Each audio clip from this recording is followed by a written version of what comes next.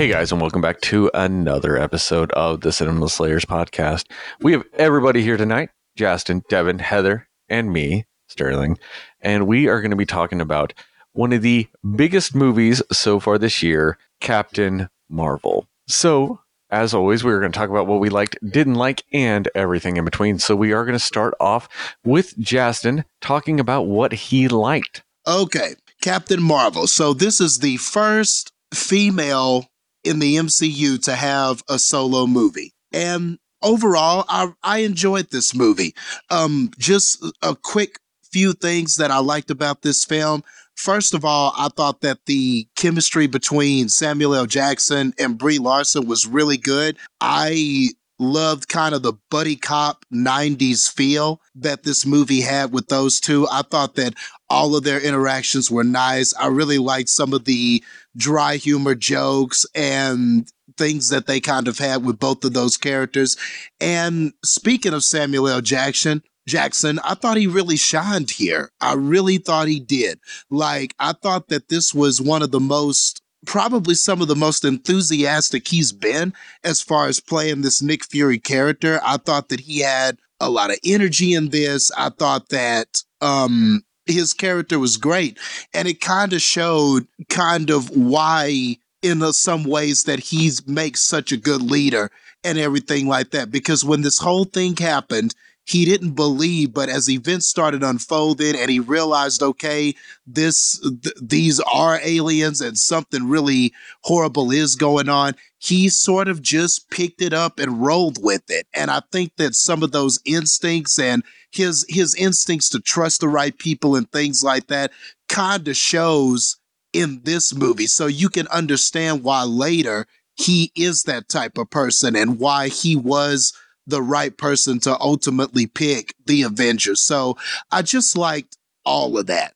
I thought that another standout performer in this that I want to mention really quickly is Ben Mendelsohn, who played Talos, the Skrull leader in this. I thought he was great. He had some really good scenes, maybe even some scene stealers, and he was very charismatic in the role. I thought that he was genuinely funny. He kind of brought a different side of the comedy relief to this film. So I thought all of that was really good. And then, of course, I'm a 90s kid growing up, so I appreciated all the little callbacks to the 90s and all the nostalgic stuff that they were doing. And I think one of the parts where I laughed the hardest was when they put in the disc in the CD and it was taking so long to load and everybody was sitting there and it was taking an awkwardly long amount of time. And then somebody was like, what is it doing? And then Sam was like, it's loading. I just thought that was the funniest thing because that is so true.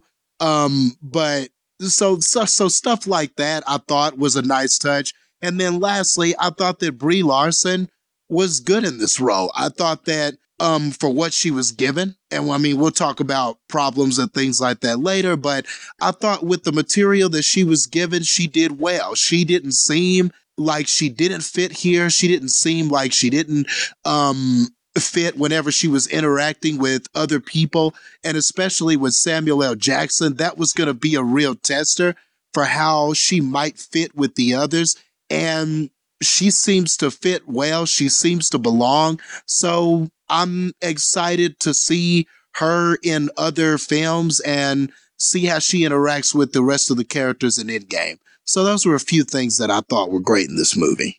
Yeah, I have to agree with you, and I'll go into it a little bit more specific with a lot of those things, but with Samuel Jackson and Ben Mendelsohn, I'll go into that later, but I just want to say, I'm definitely with you on those two, especially shining bright in this movie. All right, Devin, what'd you like? Well, first of all, before I get started, I just want to say hello, Cinefans. Glad to be back. Glad we got the whole crew back together tonight. It's good to be back on with all you guys. Missed you a lot. I know it's been kind of a weird format these past couple of weeks, but we're glad to have us all back on the podcast.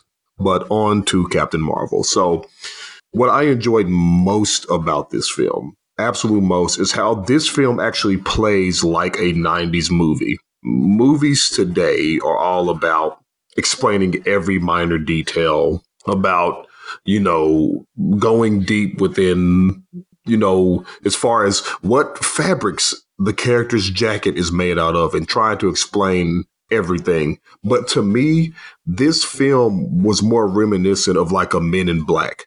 Not only was it a tribute to the 90s, but it actually, in my opinion, had the construction and the storytelling of a 90s action film. Not everything was really deeply explained, and everything really hinged on the emotional core and the action core in this film. And I actually loved that. In its own way, the very essence of this film is a callback to the 90s. It's not just a Nine Inch Nails t-shirt and a couple of songs.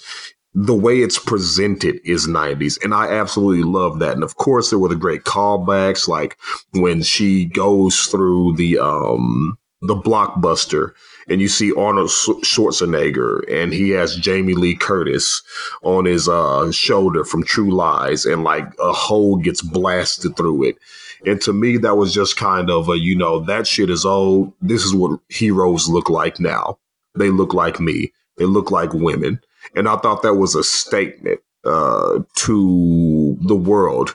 It's about time that we had a leading female in the Marvel Universe have their own movie. So that's one thing I just really enjoyed about this film, is that it really stuck to its guns. There was no romantic core whatsoever in this film. And for me, I think the emotional core, honestly, the interaction between Brie Larson and, of course, Sam Jackson was really, really great. And Bill Mendelsohn was excellent also. I think that he really did steal some scenes. And I really love the callback to Pulp Fiction with him sipping on that cup. Was really, really cool. He was sipping that tasty beverage. And I was like, oh, that's straight Pulp Fiction. It was the way he had cocked his head, the way he drunk from it. I was like, oh, that was straight Pulp Fiction, straight Sam Jackson.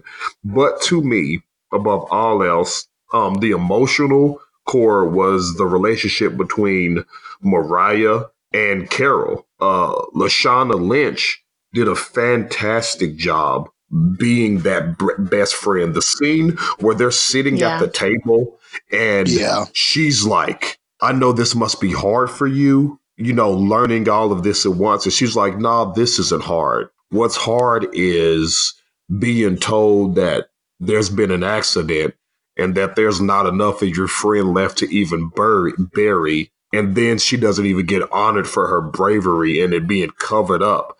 What's hard, that scene where they're sitting at that table was so powerful. And I think that really expressed, and if you've been listening to this podcast, I'm a sucker for the power of friendship. I am pretty much a walking Care Bear, and I believe that friendship can conquer anything. So that right there was a scene that really got me, and I thought that was just the emotional core of the film. Their relationship really tied Carol to her humanity, in my opinion, and really made her ask questions and delve deeper to find out exactly how she came to be this superpowered individual. And I also liked how they changed the scrolls. While it may not do any favors for, people who are anti-immigration, for us who don't mind immigration one bit, this movie was really great. Because the Kree used a lot of propaganda that you see today. They were like the scrolls, they're spreading across the universe, taking over planets, so on and so forth. They really set them up as these bad guys, and really textbook bad guys, because in the comics, the scrolls are like, we want to control all the planets. And it's like, why? Because, it was just like, that's why, because we want to. Damn it, we're evil. Get used to it.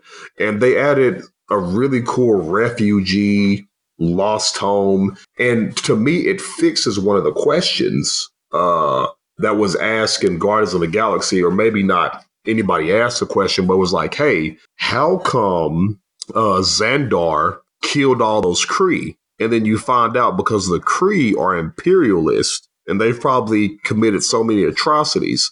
So that's why the Xandarians killed all those Kree, and why Ronan is so mad is because they're warmongers and they were uncontrollable. And I thought that was a really good thing that they answered in the film. And it's not a big point or anything like that, but something I just picked up in that. So those right there were the things that I really enjoyed. Heather, what'd you like? Yeah, so I do definitely agree about the best friend. Is it Maria? Yeah, I think sorry, is her name. Maria. Maria or Sorry, my Mariah. bad. Maria. Yeah. Yeah, so she was really great. I would say so the things I liked most about this are I think the pacing of it was pretty good. It told a story that it needed to tell without having to make it too long, which I appreciated because the Marvel movies tend to be long, which isn't always a bad thing because the Marvel movies are usually just really good no matter what. But they didn't have to make this an overly long movie to tell what they needed to tell in the story. I also like that the lighter moments that they put in the film were actually humorous. You know, the jokes, they landed pretty well for the most part, which was a good thing. So it was action, but it was also funny. You know, they kept that humorous side of things that they've been doing in the Marvel movies in general.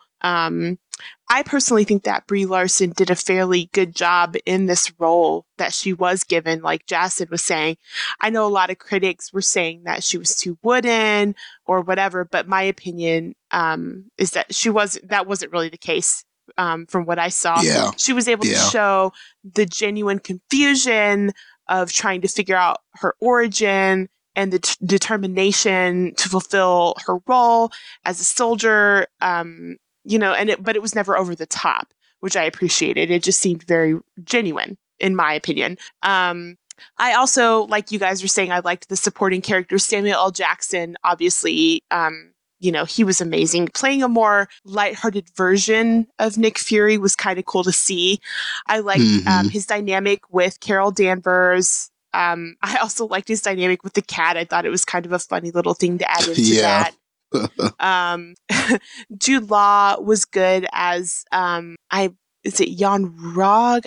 Is that how you say his name? Rog. Jan Rog, okay. And Lashana Lynch as Maria, she really did a great job as the best friend. It was really for the screen time that she had, she was really good. You know, she could have had more and I would have been fine with it because she really was a good addition to the film. Same goes for Annette Bening.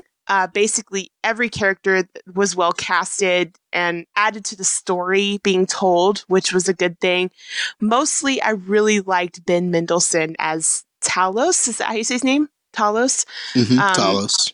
He actually is the character that stood out most to me. His line deliveries were the best, both the funny and the serious ones. He just killed it, I think, in his role. I mean, every time he was on the screen, it was captivating, and he owned each scene. He was just he was just very enjoyable to watch in this film. It was also nice to see Agent Coulson back. I really liked him in the other movies, the Iron Man films. I think he was great. So even though he wasn't in it and that he wasn't used nearly as much as he should have been, I think it was great that they had him back as his younger version. I believe we last saw him in the first Avengers movie. Unless you watch Agents of S.H.I.E.L.D., then you saw him a fuck ton. Yeah. And yeah, unless you watch, Agents of S.H.I.E.L.D., yes, which is a different thing, but yes. But yeah, he was just always a good character for me, so it was a welcomed addition to the movie. And I really liked the end credits scene when Captain Marvel meets the Avengers. It got me really excited for Endgame, honestly. So yeah, I was really excited for that. I think they're setting up, they're setting it up well.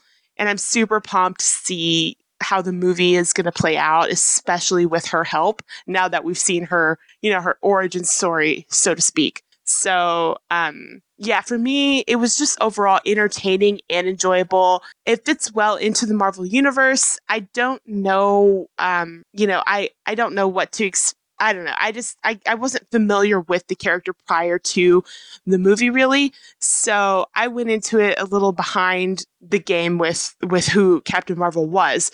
But it was for sure worth it, in my opinion. I think she's a great character. And the last thing that I do want to mention for my likes is the soundtrack. The 90s music throughout the movie was awesome.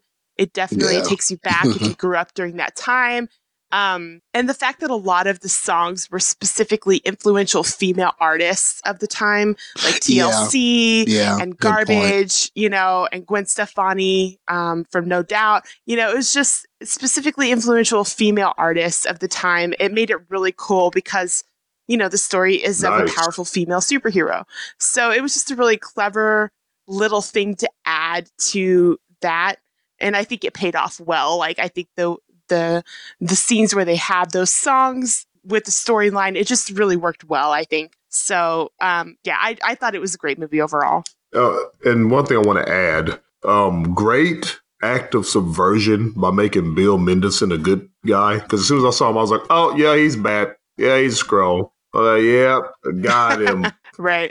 That guy. And just to make sure everybody knows, we're not talking about his twin because he is Ben Mendelsohn, not Bill.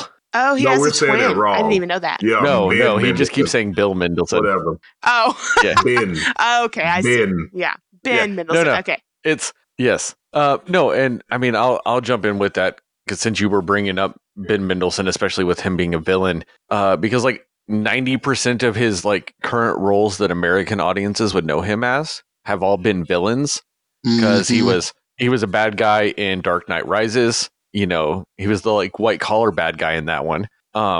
He was the guy that hired Bane or quote unquote hired Bane to steal Bruce Wayne's shit, so like all that shit at the beginning. Sort of power over me. He was. That's right. I forgot that he was that guy. He was okay. He was that guy. He was the bad guy in Ready Player One. He was the bad guy in Rogue One. He was the bad guy in the new Robin Hood movie that no one saw with Taron Egerton, but he was the sheriff of Rottingham in that. So, I mean, this guy's just nonstop bad guy. And so then whenever they're like, oh, he's in this and they're Skrulls too, everybody's like, oh, yeah, he's going to be a Skrull and he's going to be a bad guy. Everybody, that was just the quick thought to it. And I kind of loved that they kind of kept that as what it was until like they did flip it, when they flipped the script and, they kind of showed the Skrulls being sympathetic and everything like that. And one of my favorite things about him in this movie was the fact that whenever he was impersonating Nick Fury's boss, he was using his normal accent that people are used to seeing him in movies. He's either doing that or a British accent. But whenever he was a Skrull, I loved the fact that he was actually using his Australian accent because he is Australian. And I just loved the fact that when he was a Skrull, he was using his actual voice. Yes. And it just it added to that. It really did. Like, and that scene when, he's explaining to Carol Danvers about, you were misled and you're confused about who we are, and just basically making that plea for how they're not the bad guys. Like, that to me was one of the scenes that stood out the most because it was so convincing, and he just had a lot of, genuine heart in what he was saying, even as the Skrull. So it was really cool. And yeah, I do agree. I think the Australian accent really helps that character, I guess, helps build that character. And it was really cool. So I agree with that.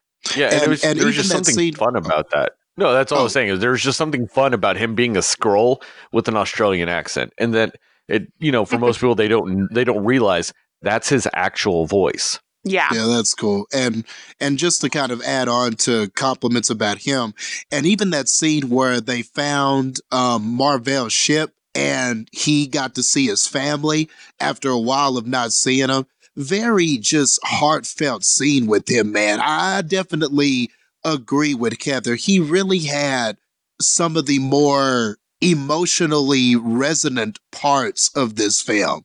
I mean, he really did. Like, him and Lashana Lynch are standouts as far as that is concerned, but that definitely was one of the stronger scenes of the film when he got to reunite with his family. Yeah. I mean, I would actually take that a step further, and I'd say for 90% of this movie, he was the emotional weight of the movie. Yeah, for sure. Yeah. I agree with that. He was my favorite character, honestly, aside, from the people you should be rooting for. He was just an unexpected, pleasant character in that film. Yeah. Yeah, and I mean, I have mixed feelings, and I'll go into the other part of my mixed feelings with this, in our next segment when it comes to the Skrulls.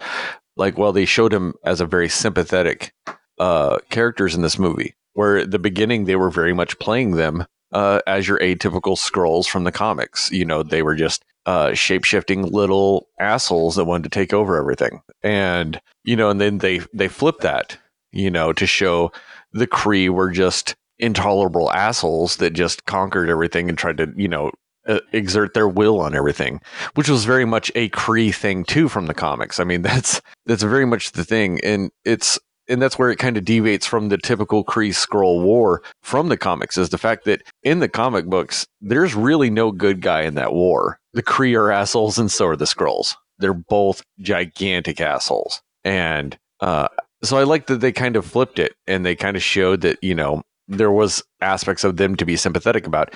And I'm sure that there are also Kree to be sympathetic about. I'm kind of hoping that at some point they come across some bad Skrulls too. Some Skrulls that are evil little shape-shifting assholes. I really kind of hope that happens at some point in one of the future movies. But to also add to some of the likes is, Samuel L. Jackson. To expand upon what Justin was saying earlier, I just kind of wish they did like a solo Nick Fury movie now based in the 80s. Man. Because I want to see, I kind of want to see what kind of shit he saw in the 80s, to where when he's like, really, aliens, and then an alien happens and he kind of just rolls with it. I want to see the shit that prepared him for that. Yeah. Like, I want to see what kind of shit went down for him to go, oh, there's aliens. I mean, he kind of had that mini freak out with the one in the car. Yeah. But that was it. Like, that was the only time he was like, oh, fuck, aliens. And then after that, he was just like, oh, yeah, aliens. Whatevs. It's Tuesday. I can deal with this. So, like, I want to see what other Tuesdays this motherfucker had that led to that. I mean, you guys are like very right with like a lot of the 90s references. I mean, like with her, being in the Kree suit and then, getting the biker clothes and stealing the bike, a la Terminator 2. Yeah, love that reference. Love that homage. And I liked a lot of the references, the fact that they were very subtle. Like they were there if you saw them, like Devin pointed out with the drinking from the cup, just like Pulp Fiction, like this movie was just full of like little quick references to 90s movies without it really shoving it down your throat. It wasn't like, oh, hey, wink, wink, nudge, nudge, Terminator 2 guys. Yeah, it was subtle enough to make sense with what they were doing. Yeah. Yeah, and that's all you needed to be. It was one of those things that if you caught them, it was cool, and if it went over your head or you didn't notice it, you weren't bothered by it either. A lot of movies, when they try to make these references and you don't get it, then you feel dumb or you feel like out of the joke. And this movie didn't do that. It just kind of kept them all in the background. So when you got them, you were happy, and if you didn't, you just didn't even notice. And I do appreciate that. I think that's a smart way of doing references. Goose the cat was awesome. Yeah. I mean, there's not much to say about that. I mean, Goose was the shit. I liked the way they changed the name too. In the comics, the cat is named Chewie, directly referencing Chewbacca. But I liked the fact that they really were tying in a lot to her Air Force roots and stuff like that. So I liked it being named Goose. Especially like if you think about the earlier scenes, which would have been 6 years earlier, which would have been late 80s, so late 80s, Top Gun still would have been pretty popular. So a cat in the, around a bunch of Air Force pilots being named Goose fits. I liked it. I'm glad that, and spoilers for anybody. I'm happy that Goose didn't meet the same fate as Goose did in Top Gun. He introduced a lot of people to that same fate, which is, He did. He definitely goosed a lot of other motherfuckers. But he did not get goosed himself. All great scenes, by the way. All hilarious scenes, by the way, when Goose did his thing. That's the thing, is that was kind of one of the things that does bother me, yet didn't, in a weird way that I have mixed feelings with, is that there were times that the cat stole the show. And it's 2019 and it's a Marvel movie. I kind of wonder if a cat should be stealing the show, but it did. And it was great when it did. True. Yeah. I guess I'm bothered. I guess that my bother isn't with the movie. My bother is with myself. The fact that I'm watching this movie and the cat is stealing scenes and I'm okay with it. I mean, granted, you do have a big love for cats, so that's a different thing. I do. But at the same time, I'm just like, why the fuck am I okay with a cat stealing scenes in this movie that should be overwhelming me instead of a cat stealing scenes? Hey, it did. And I'm still, like I said, I guess I'm mad at myself. But, Yeah. that I loved every scene that cat stole. I was fine with Brie Larson for the most part. There is some problems I have, and it's not with her per se. It's the way they wrote that character that bothers me. But for the most part, everybody that was like, when people say she was wooden, I insanely disagree. I think she showed a lot of personality when they lit her, too. And I'll get into that more later. But when she was when they lit her, when they took the handcuffs off her, I thought she was great. I thought she showed a lot of personality, and that also gives me mixed feelings. I guess you could say this movie gives me a lot of mixed feelings because I would have actually preferred her to be a little bit more wooden. That's what was so weird to me is everybody's talking about how wooden she was. I would have preferred more wooden, and I wouldn't have called it wooden. I would have called it stoic because I would have kind of preferred a more military-esque persona out of her. So I just think it's funny that what I wanted from that character is what everybody was complaining she did. And I'm like, no, I wanted more of that. Why is everybody saying there was too much of that? I wanted more. Like, that's all I was thinking is I just wanted more stoicness, I guess, out of her. And when I'm just like reading other people's reviews and that's all they're complaining about is how stoic she was, I was like, did we watch the same fucking movie? That's what blew my mind is I didn't feel like I was watching the same fucking movie as everybody else when everybody talked about her performance. Yeah, I can just to second that because I even went today and on YouTube and I was just looking for a positive Captain Marvel review and I couldn't find one, man. Like it seemed like every review that I went to kind of were the same type of complaints. Brie Larson was miscast and she was too wooden. She was too stoic and things like that. And all I could keep thinking is, but even if that were the case, wouldn't that kind of be by design with the narrative? Because this is a character who has lost her memories, but before that, she had a military background. And then she had trained, so she lost her memories, and then she's been training with the Kree for 6 years, and all they've been preaching to her, all Jude Law's character, Jan Rog, has been preaching to her is to suppress and reserve your emotions. Your emotions are bad. Don't show any emotion and stuff like that. Just be about the business of the Kree and suppress your emotions. So isn't it almost fitting that she was like that? Until, of course, through meeting other people and her interactions opened her up a little bit.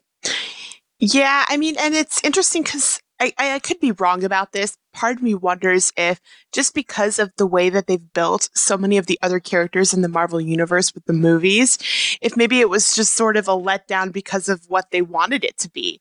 Even with, if you think about Thor and his progression of like the type of character he was from the first movie into the third movie and how he was just silly and goofy. And he's supposed to be kind of like that same very like, straight edge, straight man character or what have you. And then in the third movie, he's just kind of that really funny, goofy, more so character, So I wonder if maybe it's part of just like the standard that Marvel has kind of set for the way that they've built their own characters. And maybe if this was just sort of a letdown in that sense because of what they've seen with the other characters and how they're both the funny and the serious. And maybe they just expected something different out of that based on past movies. You know what I mean? I have to disagree with you on that because many of these complaints arrived well before the movie came out. I mean, they said people said Brie Larson, and immediately this isn't like I understand sometimes things are miscast. Like when Heath Ledger was cast as a Joker, I completely understand that because that was out of left field. Even me, I was like, "There's no way that this guy who was singing "I love you, baby" in Bleachers in high school to whatever. Yet it totally wasn't miscast at the same time. But it was perfect casting. But Brie Larson, I mean, when it comes right down, she's a beautiful, blonde-haired, blue-eyed, attractive, Academy Award-winning actress. I mean, how was she miscast? Who do you put in that part? And as far as them Right. saying I expected something different, it was different. Not her Well- story was, when I say it was different, it was from a different perspective. And that's not what people wanted. Just like when Gal Gadot was cast as Wonder Woman, when she's a perfect Wonder Woman, she's great as her. Actually, I just watched fucking Justice League, and the only thing good about that fucking movie was fucking Wonder Woman. Anyway. No. Well, all right, we're going to get into that later. I want it on record too. I do disagree with you on that. Okay. All right. Well, and that's fine. And I don't want to go on this, but since we were talking about the Bible beforehand, seek and you shall find, you motherfucking Menonist, and you fractal-feeling thin-skinned boys. You wanted to find flaws and you did. You weren't objective. Yes, but that's not the people I was talking about. I'm not talking about these trolls that were giving negative reviews before the movie came out. I'm talking about actual movie critics that were watching the movie. No, I know, but that's who I'm talking about when I'm saying that a lot of them were still saying she was wooden. No, I get what you're saying. I'm not touching those your motherfuckers. point's still valid though, because there were a lot of trolls. There were hella trolls, so you're still right. But yeah, no, I completely understand where you're coming from, and I understand why you thought I was going there. I'm just saying straight out, I'm not talking about those fucksticks because their opinion is just completely irrelevant. Mm-hmm. I'm talking about just actual movie critics. A lot of them were still saying she was wooden. Yeah. And if I didn't clarify that at the beginning, that's on me, because that's who I'm talking about. I'm talking about actual movie critics who I'm hoping are open enough to, look past all this other bullshit, So maybe I'm wrong. Maybe there are, and I guarantee there are some of them that still held a grudge, whatever. Yeah. But I'm talking about just the in general consensus. A lot of them were saying that. And that's where I had that problem. And I kind of see what Heather's saying. And with what, the formula that Marvel has built and everything. And maybe that's what bothered me about this character is I wanted this character to be different. I did not want this character to make quips and jokes and all this other shit.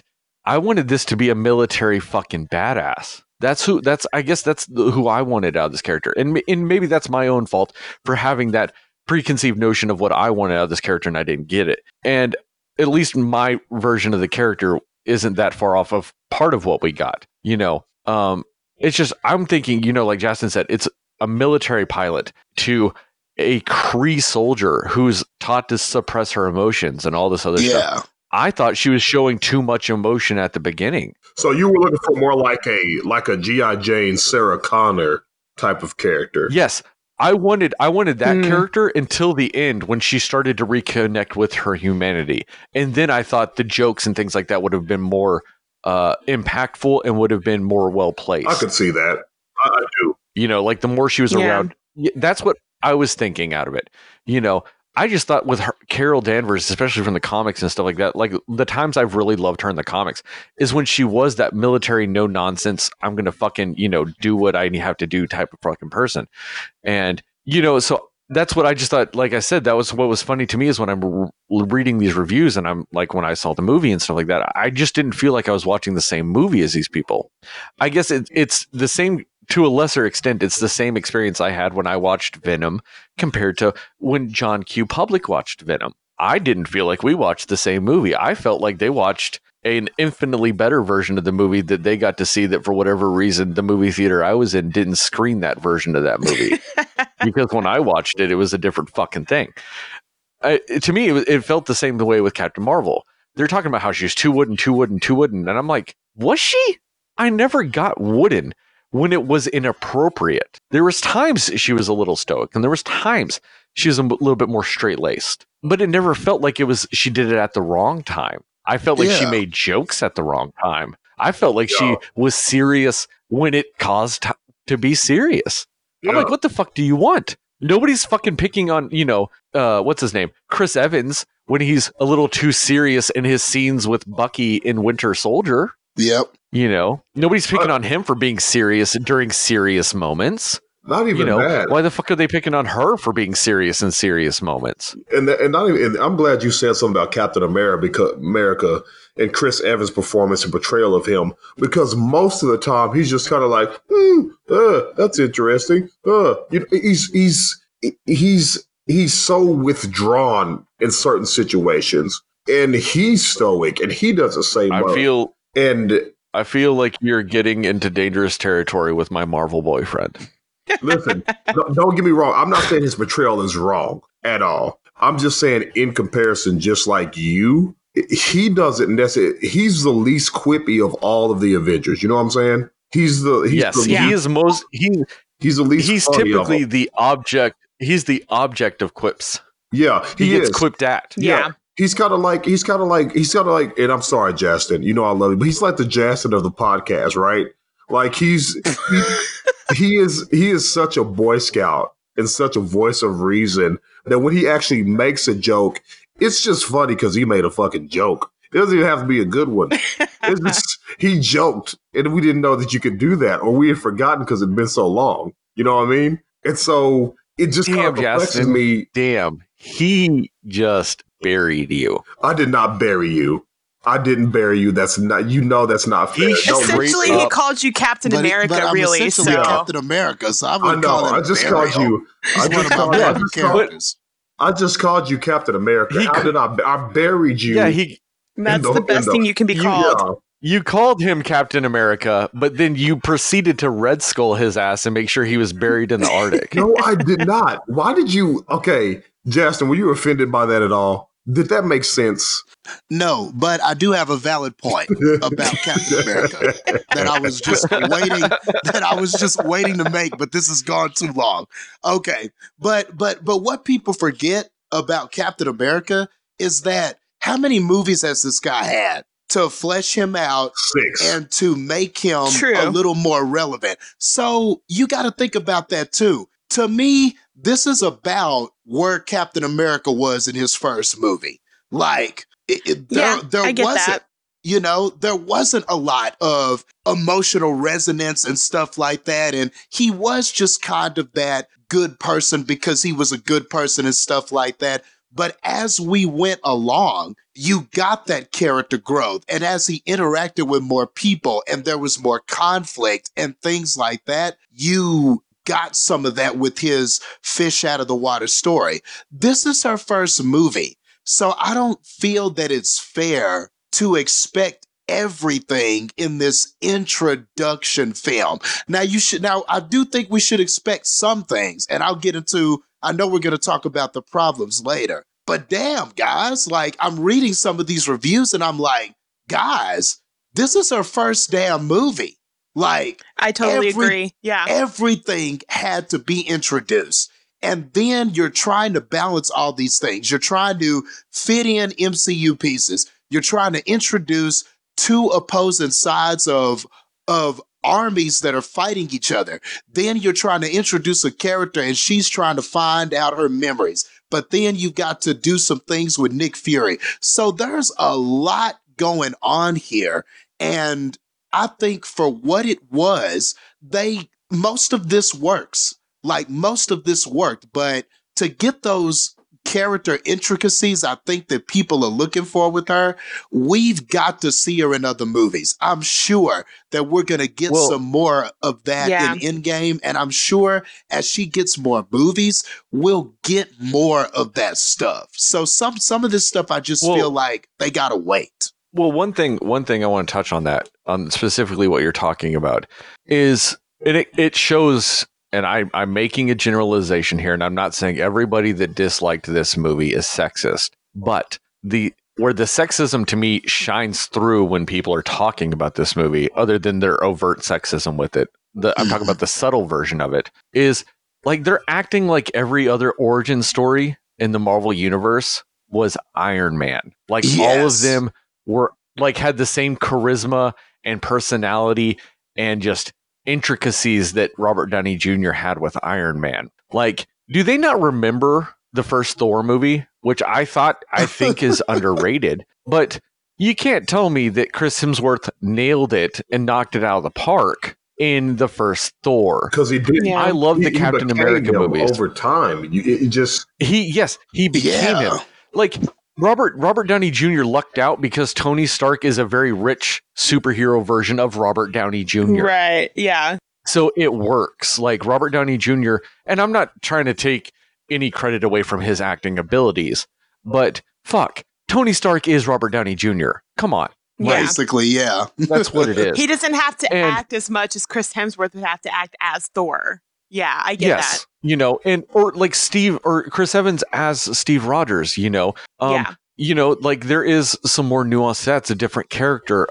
Like look at Doctor Strange, look at Ant-Man, stuff like that. Like I'm waiting for a Doctor Strange 2, so then that way I can give a fuck about that character.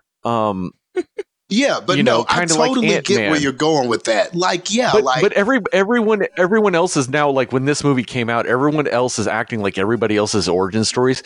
The characters were just as interesting as they were in Iron You know, Man. they were so It's just 'cause they're already acting like fleshed every out. performance was that. Yeah. and it weren't. Yeah. The only exactly. one that I Everyone would say else was went through already this pretty shit. well.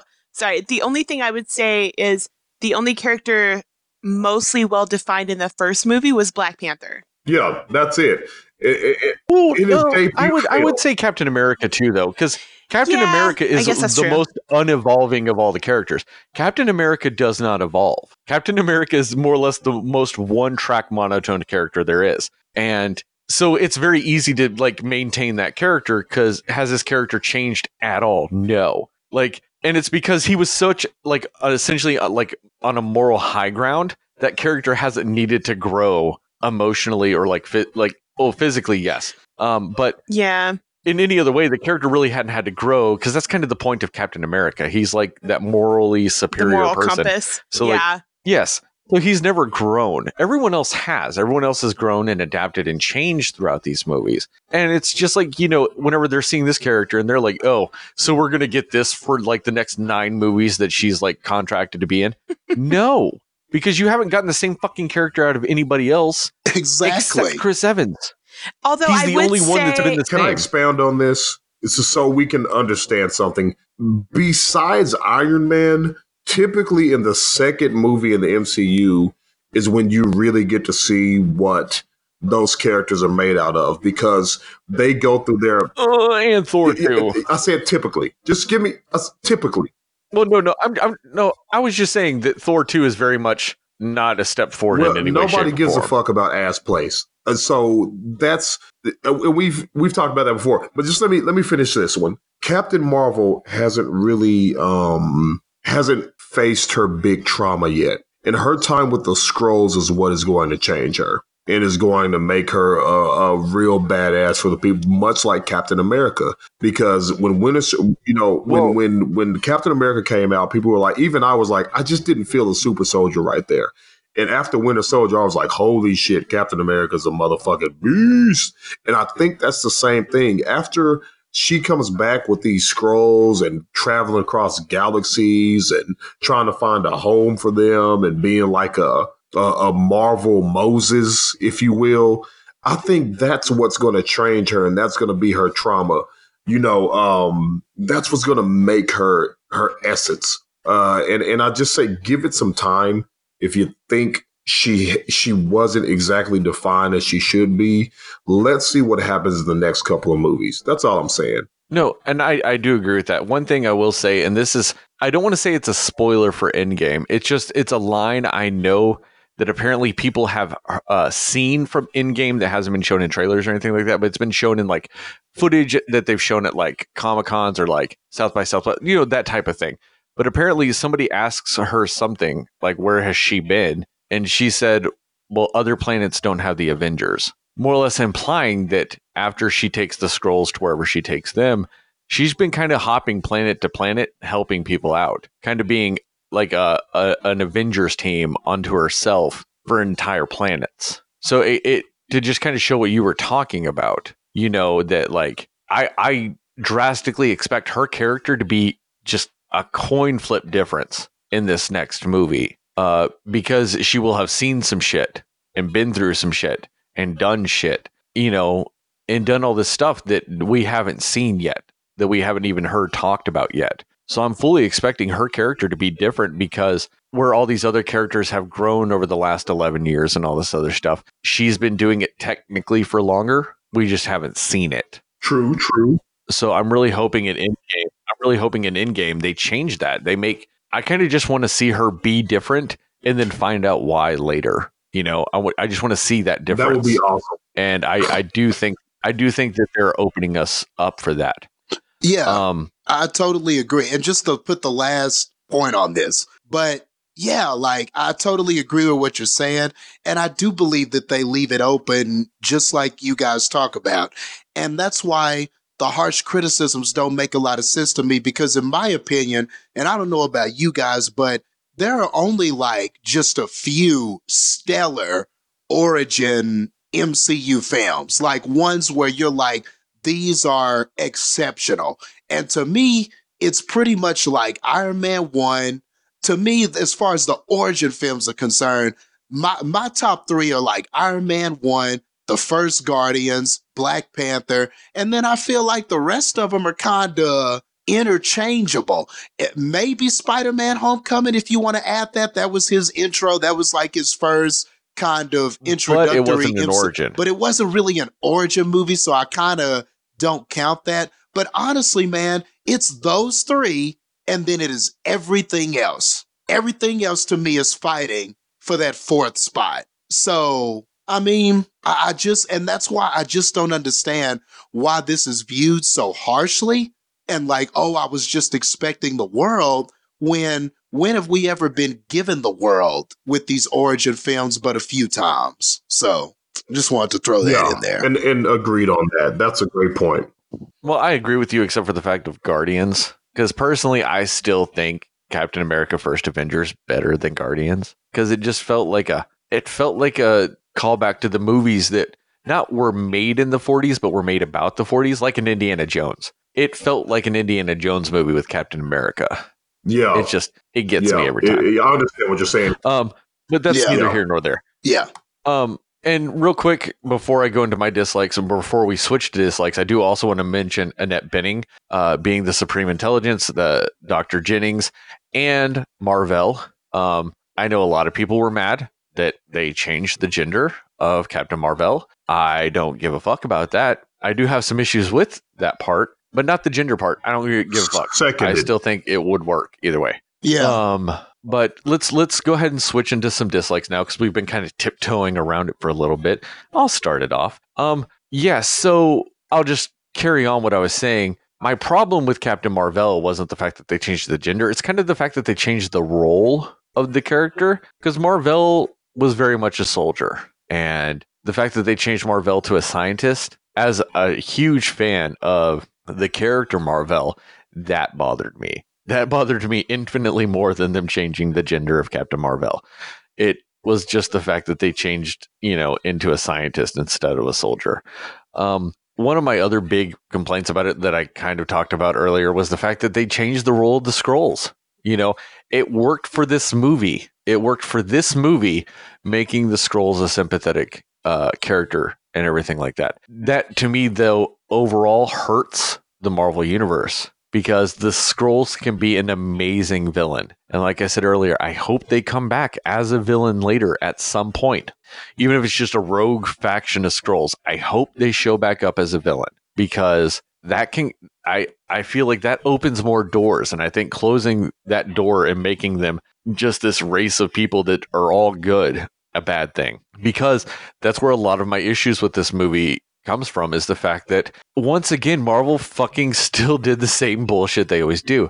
For one, this movie felt like a phase 1 movie to me, and that truly bothered me. Yeah. We're in phase 3. Doctor Strange didn't feel like a fucking phase 1 origin story. Ant-Man didn't feel like a phase 1 origin story. Why the fuck is Captain Marvel feeling like a phase 1 origin story? That shit was 11 years old. I mean, the last one came out 9 years ago with Avengers. So essentially 11 to 9 years ago is when we were having phase 1.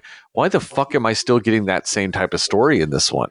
Black Panther didn't do that. Why are we doing it in this? I feel like that was kind of a missed opportunity to, especially when you're debuting your first female solo origin story superhero. Why the fuck are we going back to that weird formula? Why the fuck are we having Yon-Rogg be the villain who ultimately didn't matter? Like, Yon-Rogg was a nothing throwaway villain. Throwing away the Skrulls and making them a good guy. It's just like killing them off. That's all this movie was killing them off again. It's just like going back to the days where they kill every villain once after the first movie. It's the same shit. And that's what we got in this movie. We got the same type of throwaway shit with that. And that really bothered me because as much as Marvel learns from a lot of their mistakes and they grow and they continue to change, I felt like they took a ton of steps back with the way they did that story with this movie. I also felt like they had Brie Larson in handcuffs for most of this movie. Brie Larson, I don't give a fuck what anybody says. Brie Larson is an amazing actress. She's fucking great. Yeah, without a doubt. And I felt like they did not let her shine enough. I felt like they held her hands back. You know, I felt like her performance was very formulaic. I really always have problems with that fucking word. I don't know why I always end up trying to use it. Formulaic. Yes, formulaic. I don't know why. I fuck that word up every time I say it. And yet my sentences always seem to gravitate towards that word. And that bothered me. Like, why are you doing that to this character? Like, let her do it. You know, let her be the badass she can be. Like I said, I just felt like they held her back and I did not understand why. You know, I didn't feel like they did that to other characters. Why did they do that to her?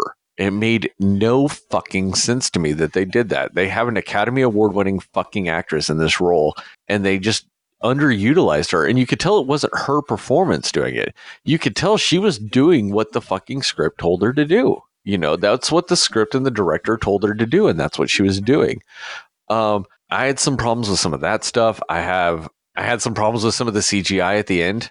When she went to the mirror, when she got stuffed up in that mirror, oh my God, that looked like total shit. Oh, to me, it wasn't even that. To me, it was that one scene where she's like, you know, she's destroying some Kree shit. And she's got the Mohawk look, which I love that fucking look. But when she's in the space suit version of it, where she's got the mask and the Mohawk and doing all that shit. There's that one scene where she comes like straight at the camera, like she's flying up and then like kind of pauses for a second before she does like, you know, turns directions and goes, you know, down into some shit. And they really focus on her mouth in that scene, which made no sense to me because that shit looked plastic. Like the rest of the suit was fine, except that mouth. The one aspect of her fucking face you could see straight looked like a fucking Barbie doll's mouth. I'm like, why the fuck did you focus and linger on that with the mouth being in the center of the screen? Why did you do everything you could to possibly draw attention to the worst looking aspect of this design at the moment? But that's what they chose to do. No idea why. I felt like maybe they spent so much time and money on de-aging Samuel L. Jackson, which they really didn't have to do because Samuel L. Jackson does not look that off from that character.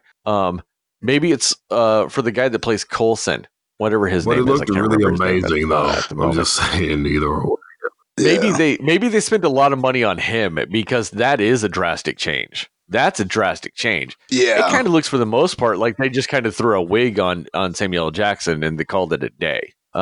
You know, maybe smoothed out a couple of wrinkles here and there, maybe gave him some Avon or some shit. But for the most part, that part was weird to me.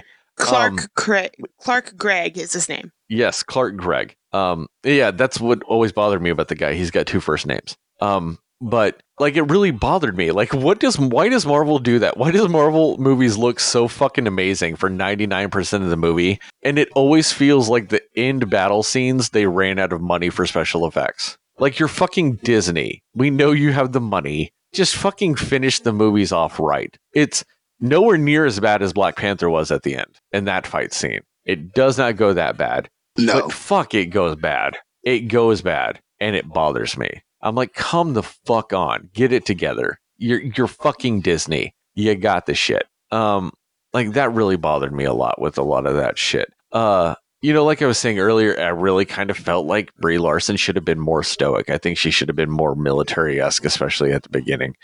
Like once again, though, like with the way they portrayed the Kree, like Yon-Rogg was the worst kept secret in Marvel history. Like everybody, like once they said his name, if you know anything about the comics, you know he's the fucking bad guy of the movie. Like, come on, like Yon-Rogg is a nemesis of Captain Marvel's, and you know, so like once you found out his name, you're like, oh well, that's nothing. And so it just, and then he was also nothing. Like as a villain, he was in it so fucking little that like I felt like that was a waste too. You know, I just really wish they could amp some stuff up because I mean, Jude Law is a fucking good actor. Like why are you utilizing him for ultimately like 21 minutes of screen time for this entire fucking movie?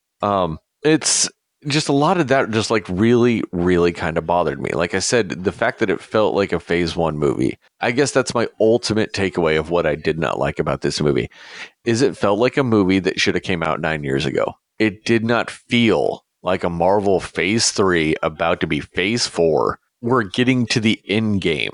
You know, it didn't feel like this is the movie that should have preluded Endgame. It just felt a little too off. And like I said, that just really, really bothered me just for so much of this movie when I'm watching it. I'm like, yeah, this is shit they've done before. This is shit they've done before. This is shit they've done before.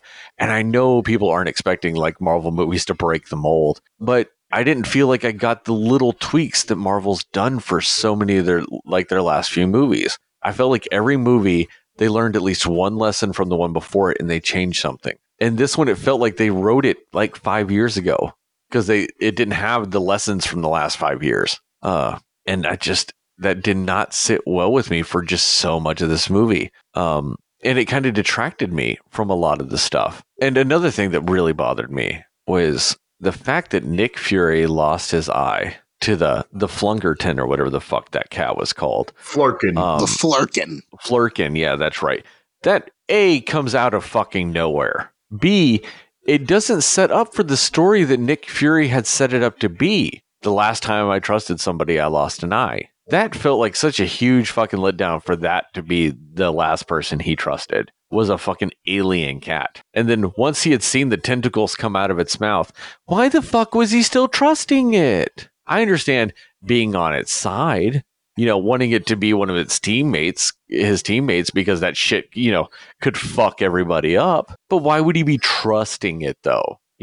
Why would he be like, oh, it still looks like a cat, so I still just think in my heart of hearts it's a cat, even though I've seen gigantic tentacles come out of its mouth and murder people. Like, it just felt such a letdown for such an iconic fucking Nick Fury line. That was one of my favorite lines from Winter Soldier. And it felt like it just got thrown away for nothing. Like, I would have accepted it if that was another red herring, because they kind of kept doing some red herrings with his eye throughout this movie, like with the whole shit with the scroll in his car, and he gets in the car wreck and all this other shit, and he's got some damage to his eye and he's covering it, and they're like, oh, how's your eye? And he takes away the thing, and you just see that there's like a cut above his eye. I would have accepted if they did another fake out with this, like they were like, oh, that's how he got the scars around his eyes, but that's not actually how he lost it. I would have accepted that. But the fact that they're actually using this as the legitimate explanation of how he lost his eye just felt like such a fucking waste of what they could have done with that character and that moment. That feels like it should have had more weight than ultimately they gave it. Well, I mean, I'm not trying to get to an argument here, but it's probably going to lead to one. Yeah. But I will say it does make sense to his paranoia because, one of the cutest, cuddliest, most adorable things in the world ripped, scratched his eye out. And so now he's learned the lesson, like, you don't trust anything, no matter how defenseless it looks, no matter how,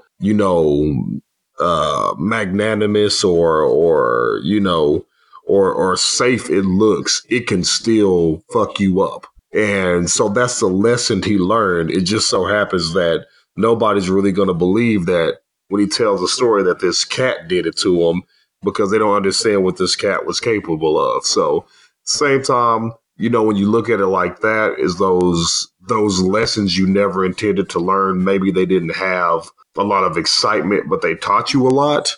I think it just added some levity to his character because, Nick Fury has been a very serious character throughout the entire MCU.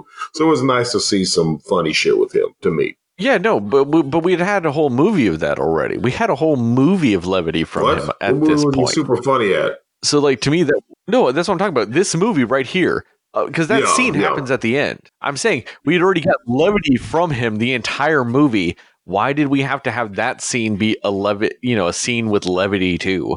Type of thing is what I'm saying. Because also it would have been a very easy way for that not to happen. You just give the little Flonkerton or whatever the fuck it is. And I know Flonkerton is the name of the game in the office when they're doing the office Olympics where they stand on the the reams of paper and they do the race that way. That's Flonkerton.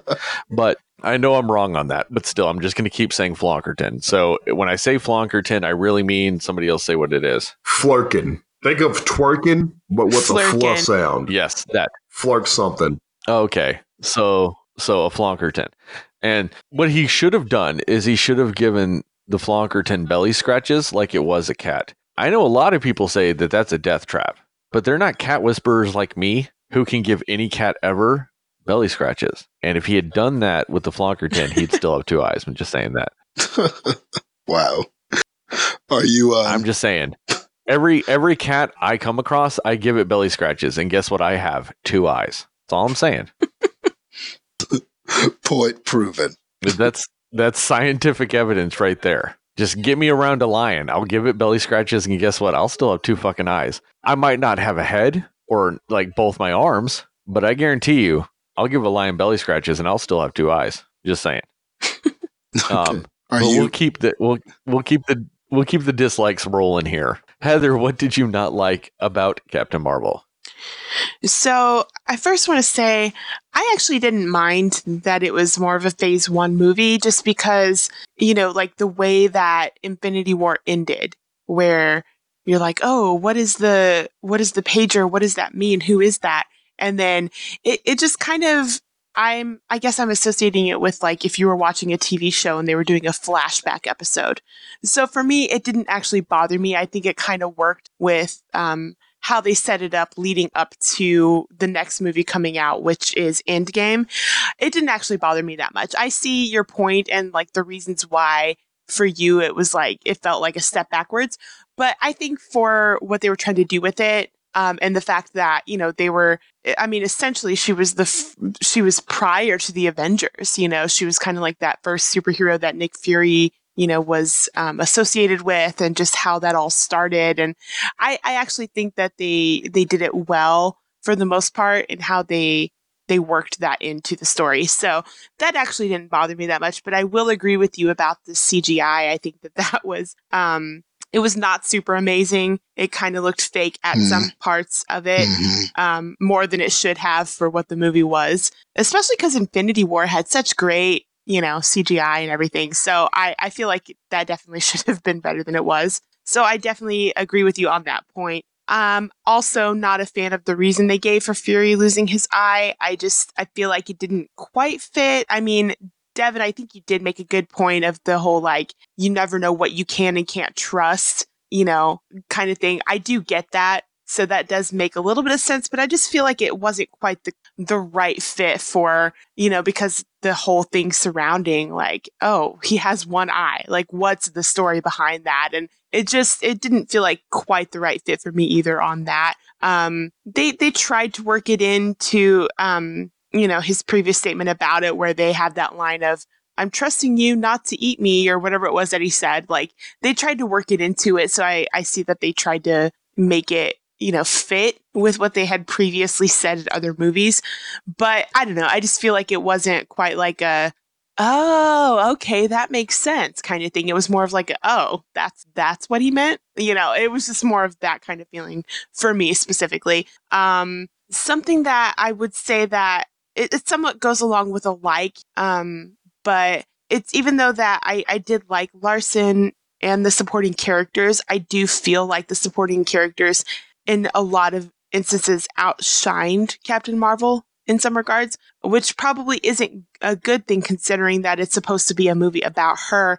So that was interesting. Honestly, other than those couple of things, there weren't really too many dislikes for me. I definitely liked it way more than I didn't. But just the fact that so many of the supporting characters, like Samuel L. Jackson specifically and Ben Mendelsohn, they just really they were kind of on that same level of people that you cared about in this movie more than Captain Marvel, or at least at the same level as Captain Marvel for me. So I feel like it was cool that they made the supporting characters such a relevant and important part of the story, but also it's like, did they do it too much to where you kind of care about them more than you care about Captain Marvel? So that was my only thing that kind of was a little bit of a disconnect other than the CGI part of it. So But other than that, like I said, there's not a whole lot that I didn't like about the movie. So granted, I haven't read the comics, so if it doesn't really match with the comic book story, that's not something that I'm familiar with. So I don't really mind that they made a couple of changes with, like you said, Captain Marvel, they changed the gender and the Skrulls actually being the main villain, and they kind of made them good in this movie. So those things didn't actually bother me. I think they kind of added to the story a little bit. But yeah, so just there's not a lot, but just those few things that kind of stuck out to me. Yeah, I do want to interject one thing real quick that you specifically reminded me of, Heather. Another reason or another thing that bothered me in this movie is the way that Marvel died. Like, Marvel kind of died like a bitch. And one thing I've always loved, and one reason why Marvel is one of my favorite characters in comics, is he's one of the few comic book characters that's ever died of natural causes, essentially. Because he was, he is a Kree soldier and everything like that. But ultimately, he died of cancer. Now, granted, the cancer was given to him by this weird super toxin and everything like that. But ultimately, he still died of cancer. And now I know there is a huge debate on whether or not it was cancer that killed him or the fact that he kisses the embodiment of death in the comic books. But that was just something I always loved about that character. Is that the character was literally lying on a deathbed and like people were coming to visit him and stuff like that because he was just dying. He wasn't like in something and died. And that was always one of the most impactful things about Marvel to me in the comics, especially for the fact that in all actuality, Marvel has never come back to life. He's one of the few comic book characters that's never directly come back to life in the Marvel 616 universe, which if anybody knows what that means, the Marvel 616 universe is the continuity of the comic books. The regular continuity of the just regular Marvel comics is the 616 universe. And he's never directly come back to life like that. There has been a Skrull that came back as Captain Marvel, and his, when they stole Marvel's memories and implanted it in the Skrull was so overwhelmed by the personality of Marvel that it legitimately believed it was Marvel and then fought the Skrulls because of the personality of Marvel was so overwhelming. Marvel has been brought up in some of the alternate universes like Earth X and stuff like that as essentially being the savior of the universe. So Marvel has appeared. His son Genisvel has been in some stuff and taken the moniker of Captain Marvel. But like that just kind of bothered me that like in a way his/her death in the movie was not as impactful as it was in the comics. Like it worked for the movie, but as the character in a nitpicky, like I'm a huge fanboy of the Marvel character. That like bothered me just on that note, the fact that she died in a battle, which I know they really couldn't have fit dying of cancer into the movie, but I think it would have been kind of cool if when Danvers came back to Earth, Marvel was in the hospital dying of cancer instead and like died when they were like, there's so much you need to know about the Korean death. I could see that. Died of cancer. It's just one of those little nitpicky things that like, I don't want to say cheapens the character. It just makes it to where they didn't need to use Marvel if they were going to do that with the character. I guess that's my thing with it. Not the fact that Annette Bening was Marvel. That didn't bother me. It's just the way they used the name Marvel just to name drop Marvel. And the fact that it's, increasingly weird to just have to force yourself to say Marvel instead of Marvel with it all. And it's also kind of fun as a thing to say is Marvel because it is spelled that way. It's MAR-VELL.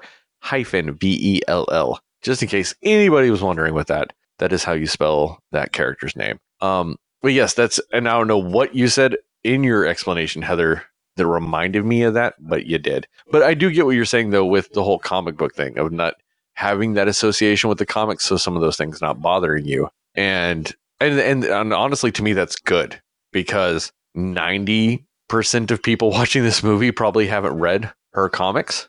Yeah.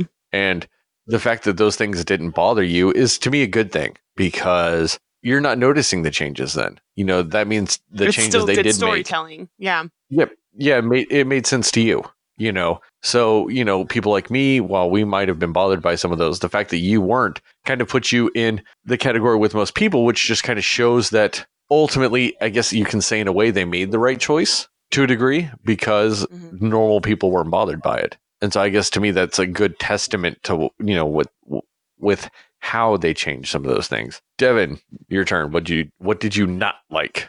All right. Well, this is what sucks about going third because a lot of things get hit. I also am in the camp of not liking how Nick Fury's eye got lost. I thought it should have been more of a revelation, but I'm just trying to find some way to make it make sense with his character and line up with what he says in was that Winter Soldier? Is that when he says that line? Yeah, okay.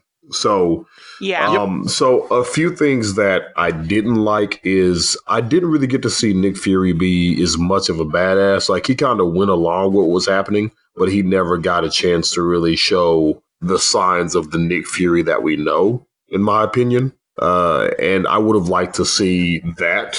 I also thought that Marklar, or whatever his name was an unnecessary villain. If the whole point of this film was just to show the empowerment of Captain Marvel, I don't think that you really need to show him as much or at all, or you need to give him a bigger role and something a little bit more sinister. So Marklar, whatever his name is, Comb Dash, whatever his name is, I don't care. I really wasn't feeling his character. Yeah, Jan Rog. Yeah. Jan Rog. Young Rog, if you will. Young Rog. Little Rog, he was just kind of throwaway. I like Little Rog. I kind of like Little Rog the best. So Little Rog, but he did survive, so he can cause some more mischief. I did like how he got deboed at the end, though. I really like that, even though this is a dislike section. But I mean, there's nothing I can really say that hasn't already been iterated. Of course, the CGI had some problems, and there's nothing really different I can say. I as a whole. Really like this film, so it's hard for me to go in on it too hard, and all of the unnecessary hate just makes me not really want to shit on it too much. So if you want to hear people shit on it, just go online and go to YouTube or something and go to negative Captain Marvel review, and you'll have days of info. Well, I think you kind of. Yeah, I think you kind of nailed it the first time. Just go online. Yeah, just go online and you'll find what you want. If you listen to this podcast hoping we're going to venom it, it's just not going to happen because it really just ain't that bad. Really comes right down to it. It's a middle of the road origin story for the MCU. So it's not exactly Thor, and it definitely ain't Black Panther. It's somewhere in the middle, and that's 100% fine.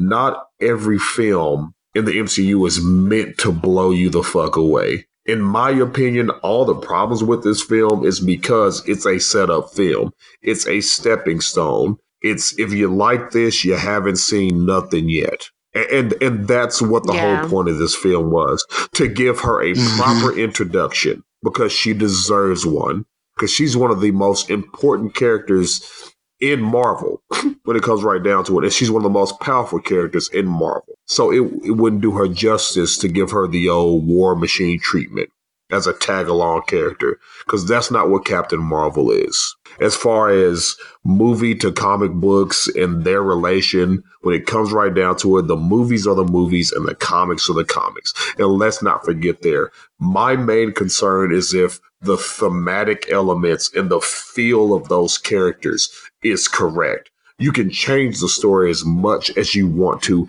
as long as the feeling and the themes and the core of the character is there.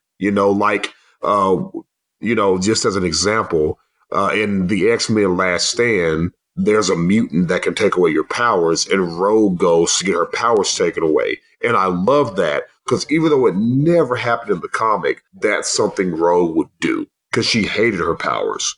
And I loved that. So I am not looking for a panel for panel recreation of anything when it's adapted from something else, because I understand that there are so many things that are hard to translate from book to movie, from comic to movie, what have you, except for fucking anime.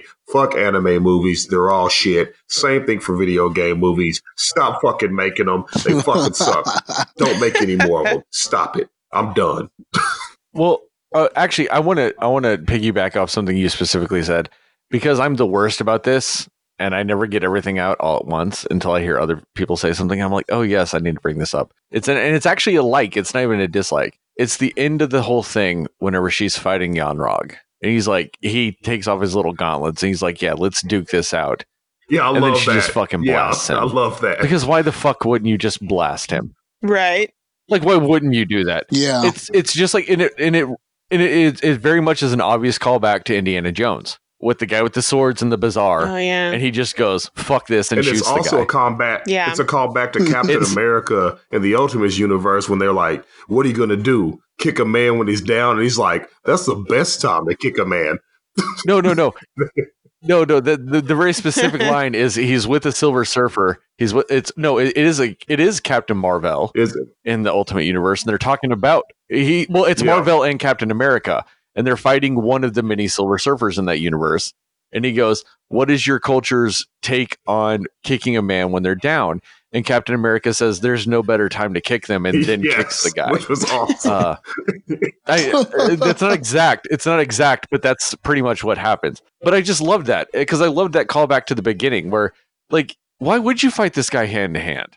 Fuck that. Shoot him with your blasters. It's not your fault that he's got gauntlets that do it and you can just do it. Fuck that noise. Which I blast the fucker. I also want to say I do like the part a little bit before that part in the movie where she says something about how, you know, you've had my hand tied behind my back for all this time. I wonder what would happen if I was just free or something like that. And I really loved that part of it because it was like that whole time they were they were acting like she was all powerful and she had everything she needed because of what they were telling her. And then she realized, like, actually, you were holding me back this whole time and I'm more powerful without whatever you were telling me I needed to do. And I really enjoyed that part of the movie and just how she delivered that part and how that came across in the movie. I thought that was really cool. Yeah. And just to add with that, I think that was kind of the crux of the female empowerment story in this, because more than the villain was Little Rog, the villain really in this was containment, like suppression, like people and surroundings and life limiting you. Because that's kind of what was in her life. You know, we saw the flashbacks. The father was not believing in her. Then she was in the military and they weren't so nice to her. Then she was trying to be a pilot. Yeah. And then, but there were rules that women couldn't fly in the military. And so there was all of that containment there. Then when she goes with the Creed, they're trying to suppress and contain her powers. So this movie really is about, and for a lot of females, that is their story. You know, it's just all of these different forces and things. And that is kind of the whole feminist story, is that because of all of these limitations, we're trying to rise above that. We're trying to show that we have equal rights. We're trying to be treated as equals. So I think that was significant. Like, that was her villain. It was all these people trying to suppress her. There was mental limitations because she lost her memory, but then there were all these physical things happening, and then there was just life also containing her. And finally, when she like set herself free and realized that she was limitless, she was. So that's kind of I feel like that was the empowering story of it all. And I think for the most part that landed. Yeah, I agree. No, I mean, I do agree with you on that, Justin. But Justin, it's your turn to say what you didn't like. So quit that I like shit. Tell us what you didn't like. No, actually, that was a perfect segue, because actually what I was talking about is kind of part of my dislike, because I can see how somebody could be writing that and on paper, that was a great idea. It was. That is a good idea. Like, and that's a very different way of kind of telling this superhero story, where you kind of make all of these villains or bad people or things around her. Everyone in her life, in Carol Danvers' life, kind of was a villain, except for Maria, her close friend, and those people that she was close to. But it was almost like, whether she had powers or not, she was kind of always fighting the same thing. So I can see how that's a very empowering message. But kind of what you were saying a little bit earlier, Heather, the supporting characters stood out a little bit more. They stole scenes from Brie Larson, and it seemed like they just had a little bit more emotional resonance. And I totally get that. And therein is my problem. I feel like the empowerment story landed for the most part. It stuck the landing, but I feel like there was a lot of turbulence and there was a lot of things. It was kind of shaky though. Like we almost didn't make it on the runway. And I think the main reason for that is because of the lack of, I guess, development that they gave for the Captain Marvel character with respect to that story. Because I think everybody on here totally got the fact that Brie Larson was tough. I mean, this was one tough chick. Like, I mean, from the time she was a child and her dad saying, why, she's trying to drive carts like her brother, or she's trying to be a pilot and they're not allowing females to be pilots. So this was a tough chick from the get-go, but I never really got the why, man. And that bothers me to no end. That bothers me more than anything. Why was she like that? What made her ultimately like that? Obviously, she was a rebel. Obviously, she wanted to prove people wrong. And obviously, she was determined to do that. And finally, she had her moment at the end, and it was great. But why? Like, what was her motivation? What happened as a child that made her want to be this rebel? Where did that desire come from? What was the pivotal moment of conflict where she had to choose, okay, am I just going to be a woman like everybody else in the late 80s and just succumb to this societal pressure? What made her go against the grain? What made her special? Like her friend Maria told us in that impassioned speech, man, you were always awesome. You were always great. But I still didn't feel that I understood what made her awesome.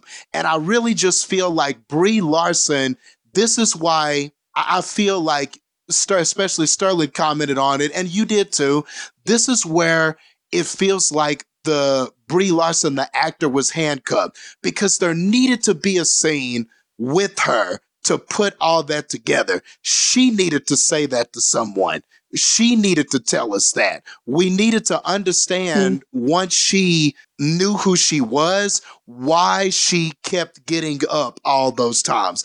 That montage where she was getting up all those times, getting up as a child, getting up as a young adult, getting up. Yes, I love that. Getting up as on the military training, getting up as a pilot, and then finally getting up as Captain Marvel.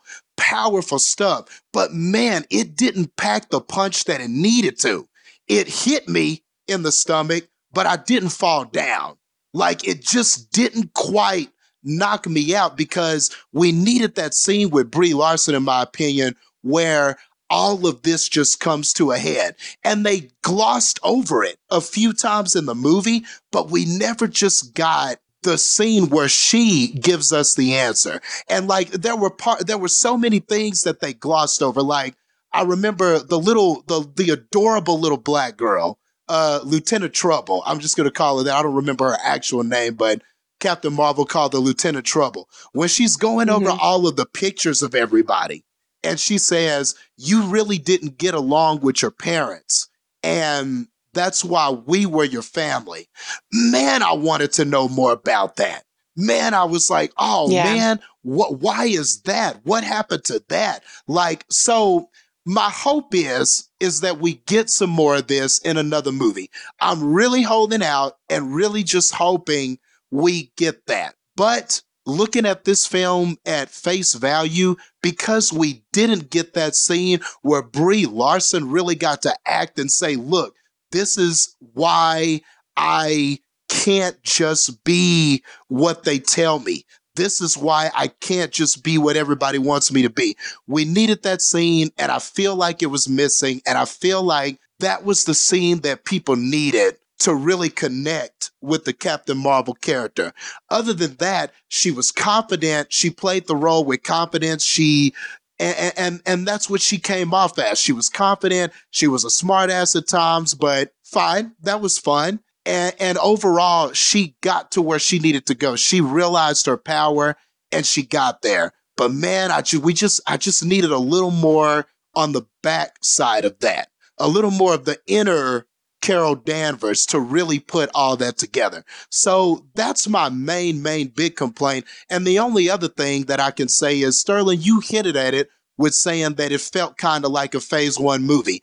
And I feel like some of the reason for that is that nothing about this movie was distinct to me other than the female lead. Like, other than that being the real draw, and like it's historical because this is MCU's first female lead solo film, but the film itself doesn't really feel that distinct. Nothing for the most part feels fresh or new, and when we got inklings of it, that's what we really liked. Like the cat, Goose, that's fresh. That was kind of a fresh idea and stuff like that. So we enjoyed that. This Talos character, yeah, basically, right? Like, and this Talos character, that was kind of fresh. Seeing him, seeing a Skrull, our first interaction with him, that's why I think we gravitate to that stuff more. But when you look at the movie as itself, we're back to the chase for the Tesseract. And even though it's a different chase for the Tesseract, we've seen that kind of film before. We've seen the chase for the Tesseract. We've seen everybody trying to get the Tesseract. So that aspect doesn't quite feel fresh. We've seen space warfare. We've had a number of Guardians of the Galaxy movies. So the spaceships flying around shooting beams doesn't quite feel fresh. I mean, nothing offensive happened, but we've seen these ideas before, right? We've kind of seen this. A character loses their memories and try to pick up and recollect the pieces. People seeming evil, but under the surface, they're really not. These are all kind of familiar beats. And I feel what was missing from Captain Marvel was just that something that made it distinct. And I think maybe they thought the 90s dressing maybe was that, but because they were trying to be subtle and not overdo it with that, you just didn't get the feeling that you were in anything distinct. And either way, you're still on Earth. So it still just feels familiar. We're on Earth with Nick Fury. It still just kind of feels familiar. And I think that's kind of why this movie lands in a good but not great category. Because Black Panther, it's distinct. Like you know, when you hear the African drum beats and you see the mountains and stuff like that, you know you're in Wakanda. You know we're talking about Black Panther. Guardians of the Galaxy, that's distinct. When you hear that 70s, 80s music and all that old school music and that old school feel and the ship is just grooving, like you know, and we're in space, you know that's Guardians of the Galaxy. Like Doctor Strange. The special effects in Doctor Strange, kind of the Inception-like special effects and people slipping in and out of portals and stuff like that, very distinct. And I don't feel that Captain Marvel had that moment where it felt like something that sets it apart. So then it just winds up being kind of this good chapter. It's an okay chapter, didn't do anything wrong, but it didn't have that extra to really set it apart. And we didn't get that character development to make her a standout character yet, because I'm still holding out for that. So ultimately, this film falls in kind of the categories that you guys talked about. It's good, but not great. It winds up being okay in every facet, but just not enough to really separate it from what we've seen so far in the MCU. Okay, so Justin, I really want to challenge what you just said. I know this is a foolish Sure. errand, but an errand nonetheless that I'm going to run. So just a quick question. Now, I believe that you hit it right on the head. This movie is not distinct. Besides it being a female-led MCU movie, it is not distinct. But however, I do have a question for you. And forgive me if I stumble through this because I have had a lot of maker's mark. Do you think that you would have needed that moment where it shows why she has such an indomitable spirit if this was not an MCU movie. The reason I'm saying that, because in other cinema protagonists, like, let's just use Star Wars, like a Luke Skywalker, there's not necessarily a moment of to why he continues to push forward. He's a farm boy. Somebody goes, you got a lot of force in you. Cool, I got force in me. I'll go train on Dagobah with Yoda. And Yoda says, do or do not, there is no try. And now I am raw. Indiana Jones is just raw because he's raw. Even somebody like, if you want to go female, Sarah Connor, she at first was pretty much a damsel in distress. And then when you see her in Terminator 2, she's just a motherfucking monster. She's a badass.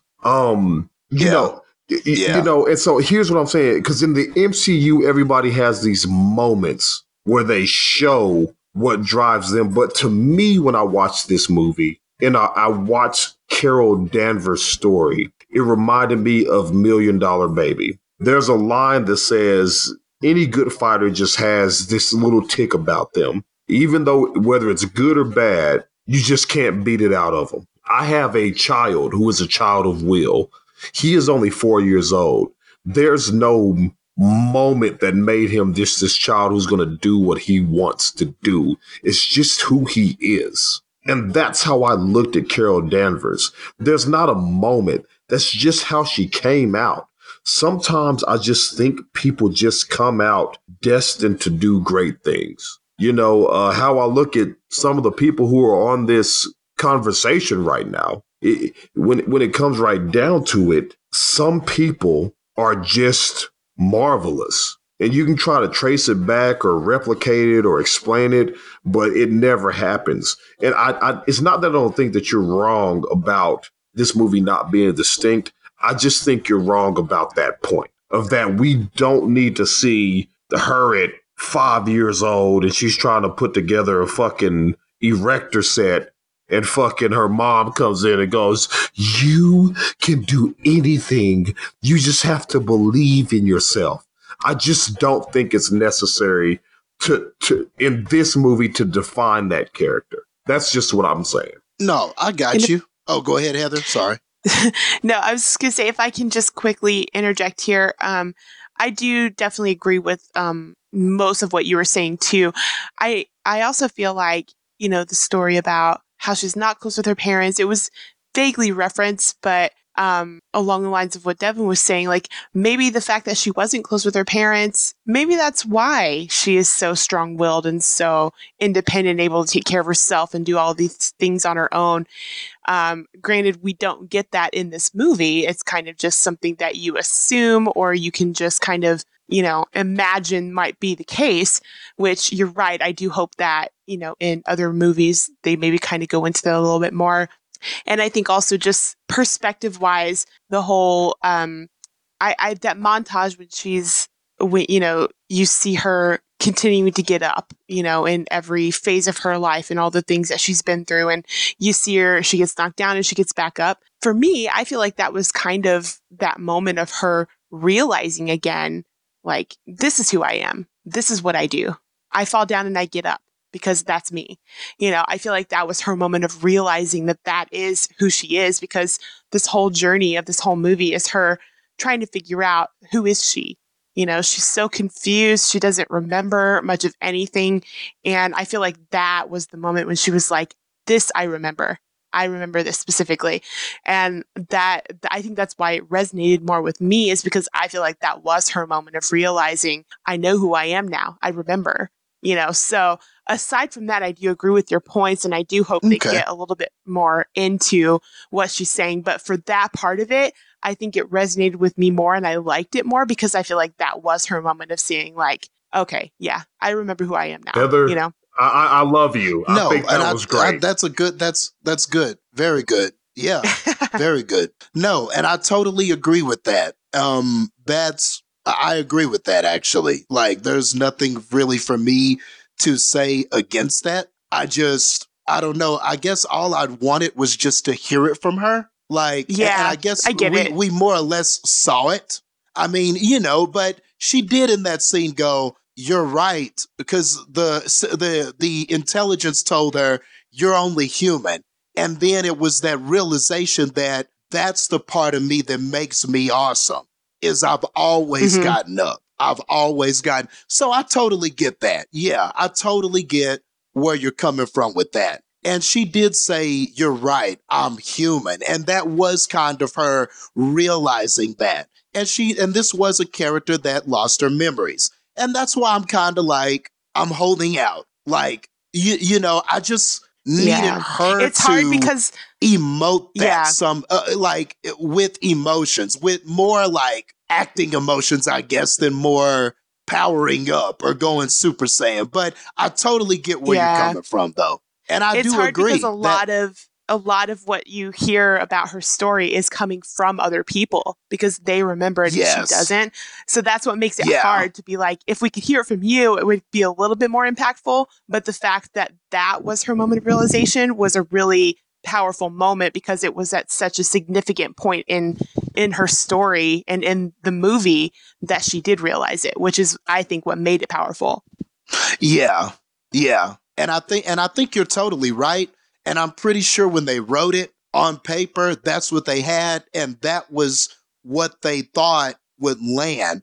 And I guess I'm just, but I think why maybe it didn't land so much is exactly what you said. We heard it from everybody else. And because we didn't get that moment with her, some people look at the powers and the special effects and the CGI and they're like, some people tend to look at that and go, okay, that's what a Marvel character is going to do. But I need to see this person, and that I need to see him flawed and in the dirt and kind of like, to really get behind him. So I can see where some people might have thought that was missing. And I guess that's what I was trying to explain. But I totally get where you're coming from. And that's why the scene works and the story works. So I'm definitely not even really disagreeing with you. Like, I think that was a very It's just solid preference. point. Yeah. Yeah. Yeah. I think that's really what it is, man. Honestly. But yeah. Good point, though. Very solid Heather, point. you need to write this date down, is when Justin said, I can't really argue with you. I mean, you have no idea. You have no fucking idea how crazy that is. I've been arguing with this man for fucking 25 years. Very good. I will take it. Sterling, anything to add? Yeah. And on that note, let's move on to the next section. Yeah, I was getting there, guys. Come on. My bad. I know how to do My this. bad. Keep your shit I know together, how to do Sterling. this, guys. Keep I your was gonna shit say. together. Let's move on to the next section where we give our recommendation of the movie and then our score. So then I can say some points about a movie that's kind of dated at this point with Justice League towards Devin. So, Justin, would you recommend this movie and what is your score? Oh, yeah. I'm totally going to recommend this movie. And I hope that the dislikes didn't make it seem like I didn't like the film or anything like that. For the most part, I got this film. It worked for me. I thought that it was great to have MCU's first solo female character. And like I said, it makes me excited for what's to come. And overall, I thought this was a fun movie. I enjoyed most of the jokes. I laughed most of the time. They introduced some interesting new characters and they put in some pieces, they filled in some blanks as far as some of the MCU story prior to when Thanos gets the gauntlet. So they put some things together there. And ultimately, this was a good time at the movies. Like I said, not every one of these Marvel movies has to be great or knock my socks off or be distinct, which was kind of my criticism. Even if you don't get those things, you can still enjoy the movie. You can still have a good time. So you got to see this before Endgame comes out. Let's go ahead. You've seen all the other movies, so you know you need to see this one. So I highly recommend this film, and I am going to give it 80 scenes of Captain Marvel standing to her feet, ready to go binary on those Kree ships out of 100. I think that was one of the longest versions of that, That we've was ever awesome. Yeah. had. Devin, your turn. Well, I think it's obvious. I totally recommend this movie. Go give Marvel your dollars. There are worse things you could be doing, like watching fucking Justice League, especially if you've seen it more than once.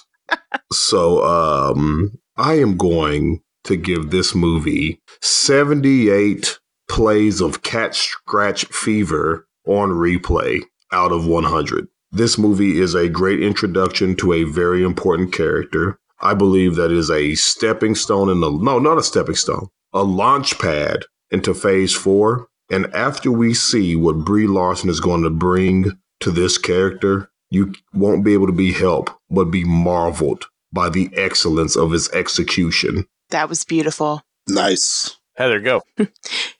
I am going to go, basically, I'm going to agree with Justin on this one. I'll give it 80 Fonzie lunchboxes out of 100. Yep, so 80% for me. Nothing specifically that I would say is a reason not to see it. You definitely need to see it if you're a fan of the Marvel movies. I honestly feel like it actually works as a standalone. Like, if you haven't necessarily seen any of the other ones, you can still see this one, and it's still going to be a good movie that you'll enjoy. And for the most part, you'll be able to follow it. But definitely, if you're, definitely before you see Endgame, and you want to be caught up and see all of the Marvel movies leading up to it, I say for sure watch it. The only reason I'm giving it an 80 is just because, like everybody was saying, it doesn't specifically stand out above any other Marvel movies for me. It's pretty standard fare of, it's a good movie, but not great. But it's, the thing that does stand out, like Devin was saying, is that the fact that it is a female lead, which is a really cool thing that, if you're all about female empowerment and you're all about, like, you can do your own thing and you can be yourself and you could be this female awesome amazingness just like these other male superheroes. Definitely you're gonna love this movie. I for sure recommend it. It's just the fact that it doesn't have anything that specifically stands out above other Marvel movies is the only reason it's an 80, but it is definitely a very good movie. All right, guys. I do recommend this movie. Is it the best Marvel movie you'll ever watch? No. Is it the worst worst Marvel movie you'll ever watch? Fuck no. It's definitely above average. It's definitely above the middle. It's, to me, not even the worst of the origin stories. Because I think it's better than Ant-Man and Doctor Strange. But it really is not the best. But I would definitely recommend it. It's still, if you're a fan of the Marvel movies, it's watch it. Why not? It's right up there with, like I said, it's still above average when even compared to other Marvel movies.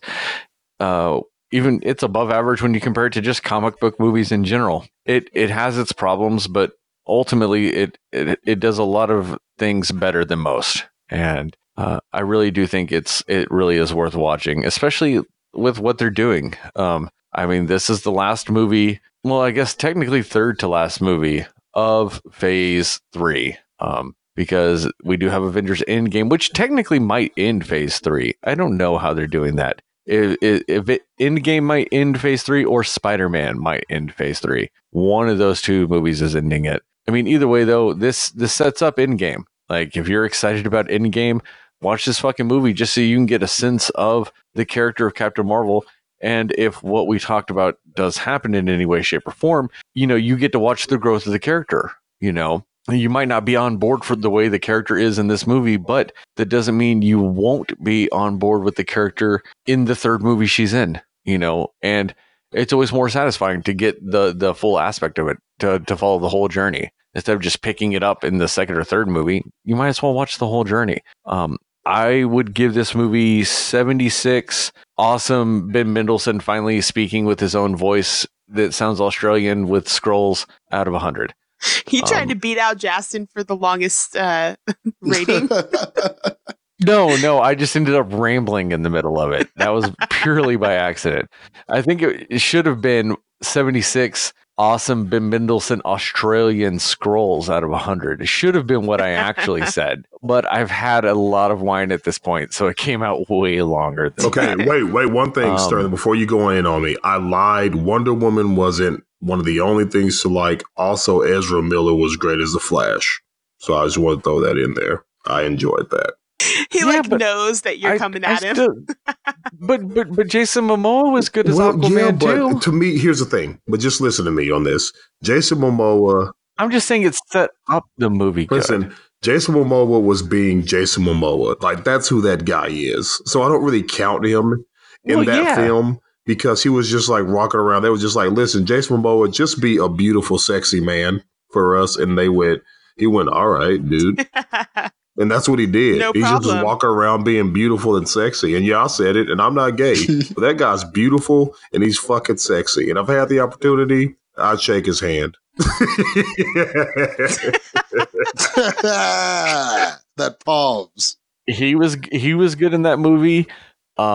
Ben Affleck was good in that movie. I still think Ben Affleck is a great Batman, even though he's done. Not to him, but they made him too fucking funny, and I didn't like that. I was like, Batman is fucking broody and dark. Just fucking let him brood. But it fucking pisses me off. Yeah, but it wasn't him. That was the script. That was the script. He was good, he was fine. But I'm just saying, as a character, I still think, as far as the Supermans we have gotten so far in this DCEU, Cavill. I thought this was the best version. I thought this was the best version of Superman. Yeah, dude, with that, the fact that he was very Boy Scouty. Yeah. I liked the fact that he was very Boy Scouty and super powerful. Yes. I loved the fact that they leaned into the fact that he's the fucking strongest of all of them. Yeah, he is. They finally did that. They finally went, fuck all, Superman could destroy the world. Yeah, well, the whole thing is... Like, they just showed that he was the fucking strongest no matter what. The best scene is when they resurrect him and like the Flash is running. Yes, he's like, scene. I got this motherfucker.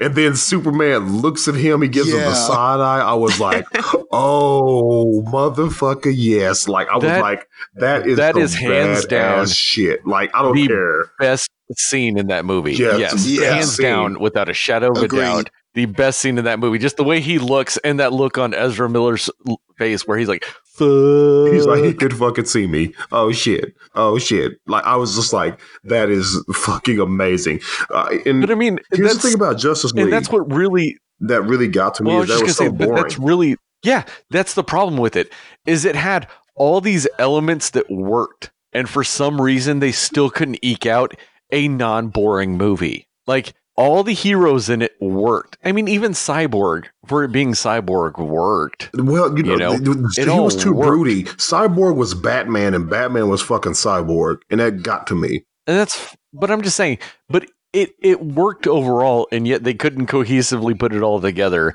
into something that was just mostly entertaining, or even mildly. It was just kind of a movie that had entertaining.